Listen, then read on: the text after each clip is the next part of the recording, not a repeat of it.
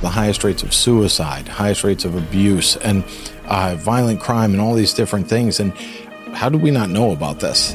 Do you feel like you're always fighting in a war that you just can't win? So you quit before you even try. That was Brad Hutchcraft talking about the struggles of life in many Native American communities like the one he used to live in. I started talking to some of these young people firsthand, and it forever altered the course of my life. What if I said I've been there and I'm proof there's victory over every darkness, every lie? Brad Hutchcraft is the director of On Eagle's Wings, a ministry for Native American youth. Brad is also our guest on this episode of GPS, God, People, Stories. I'm Jim Kirkland. And I'm Phil Fleischman. Brad has some incredible stories about how God's working through On Eagle's Wings. You're also going to hear Billy Graham talk about how God can work through young Native American believers. The original American could turn around and be the evangelist to win other Americans to Christ. You can be an evangelist too, someone who tells others about your faith in Jesus Christ. If you'd like to learn more about doing that, go to our website, findpeacewithgod.net. That's findpeacewithgod.net. GPS. God, People, Stories. I remember telling my dad, I don't want to have to live up to a certain name. I don't want to have to live up to the Ron Hutchcraft name because it was really known and everything in that area. If Brad's last name sounded familiar to you, now you know why. His dad is Ron Hutchcraft, an author and speaker who has spent over 4 decades working in Christian ministry.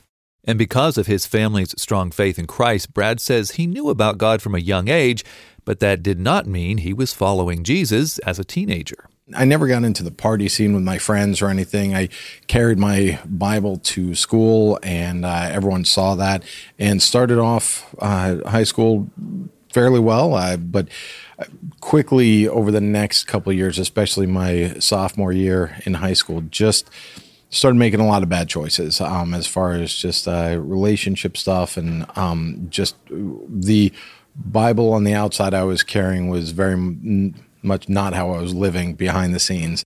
Brad appreciates how gracious and forgiving his father was during that time. He just said, I don't want you to live up to my name because I'm imperfect, and that's never what I've wanted for you. I want you to live up to the name of Jesus, and reminding me of God's love. And it really hit home. It was just like, I've had this wrong. It hasn't been a really personal relationship. And so the last couple of years of, last year and a half of high school, just really big heart change. After that change of heart, Brad thought God was calling him to work in Christian radio. His dad, Ron, had done it for years as part of his ministry work, so Brad was convinced that he should follow the same path. But God had a different plan in place for Brad's life. It started to take shape when the Hutchcraft family discovered some sad facts about the struggles of Native American youth. And it was the highest rates of suicide, highest rates of abuse, and violent crime, and all these different things. And our family never knew what was going on in Native America, really. The Hutchcrafts decided to go on a mission trip to a Navajo reservation in Arizona the summer before Brad went to college. We took this trip, and I started seeing some of the devastation, though, firsthand, and started talking to some of these young people firsthand. And it went from stats on a page to what was really happening. And so this one young person, 10 years old, I had the opportunity to lead this young person to the Lord, and they came up to me at the end of one of our events and just simply said, if I come to one of your events later in the week, will you tell me more about Jesus? Really simple question, and it forever altered the course of my life. I just started crying on the way back to where we were staying, and looking at the stars in the southwestern sky and everything, just talking to the Lord. And I went back and I wrote out a letter and said, Christian radio is great, and there are people that need to do that. You're calling me to be outside of there. You're calling me to be making a difference in Native America, and whatever you ask me to do, I'm going to do it. I wanna go where you take me. I wanna run, I wanna die.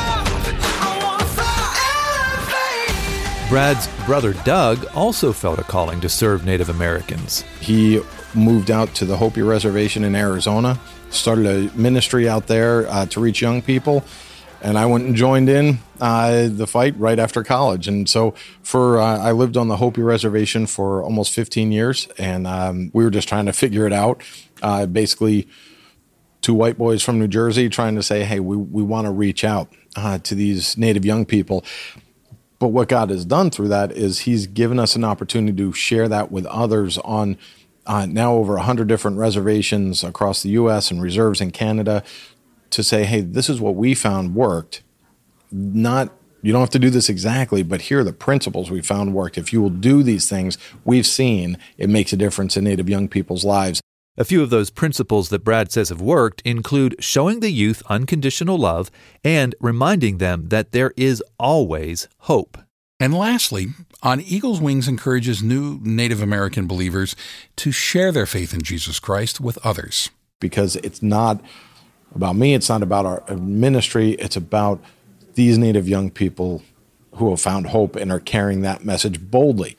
And they're able to stand there and say, this isn't a white man's God. He was a Mediterranean Jew. He probably had darker skin just like us. He had his land taken from him. He faced abuse. He faced all these different things. He died a violent death. It sounds so much like what is happening in Native America that when these messengers have this message, the walls come down and these local young people are willing to take a stand in front of their friends, stand up and make a public declaration that I am asking Jesus into my heart this night. And you can have the same hope, because when we're able to share the gospel, people can argue with a whole lot of things, but they can't argue with your story. It's your story. You lived it. And so the great thing is that works in Native America, but it works anywhere too.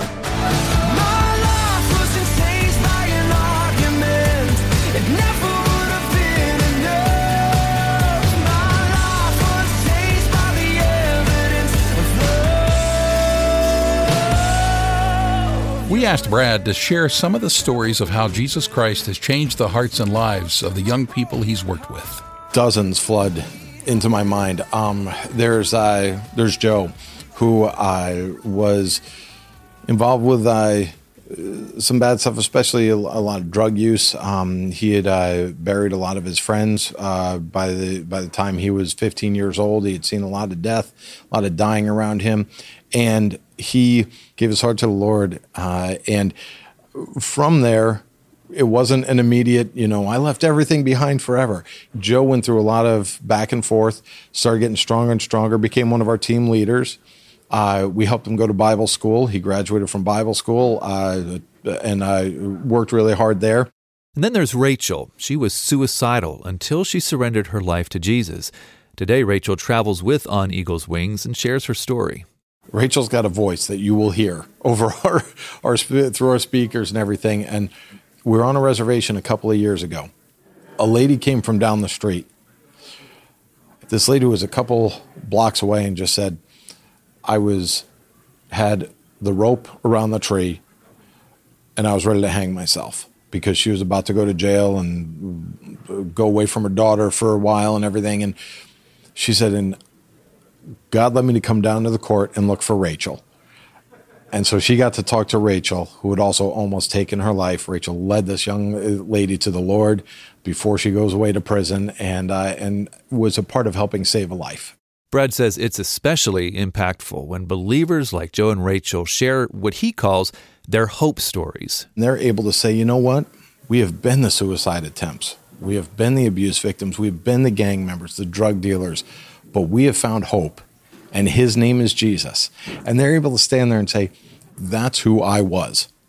That's who I once was, but I'm not that anymore because of Jesus. And yes, I make mistakes. Yes, I'm going to make bad decisions along the way, but I'm a new creation. The old has gone, the new has come. We say it all the time, as long as there is breath, there is hope. It seems like there is no hope. As long as there is breath, there is hope.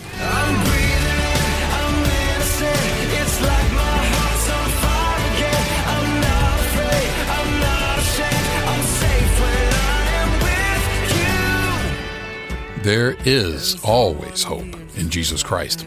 God loves you enough that he sent his son Jesus to die for you, and give you eternal life. We would love to tell you more about that hope at our website, findpeacewithgod.net. And if you're already a follower of Jesus, you can also use that site as a tool to help you grow your faith and learn how to share your own story of hope. Again, the address is findpeacewithgod.net. Coming up, Brad is going to share a really helpful piece of advice about getting out of your comfort zone and following God's calling for your life. You're listening to GPS, God, People, Stories, a podcast production of the Billy Graham Evangelistic Association. The original American could turn around and be the evangelist to win other Americans to Christ.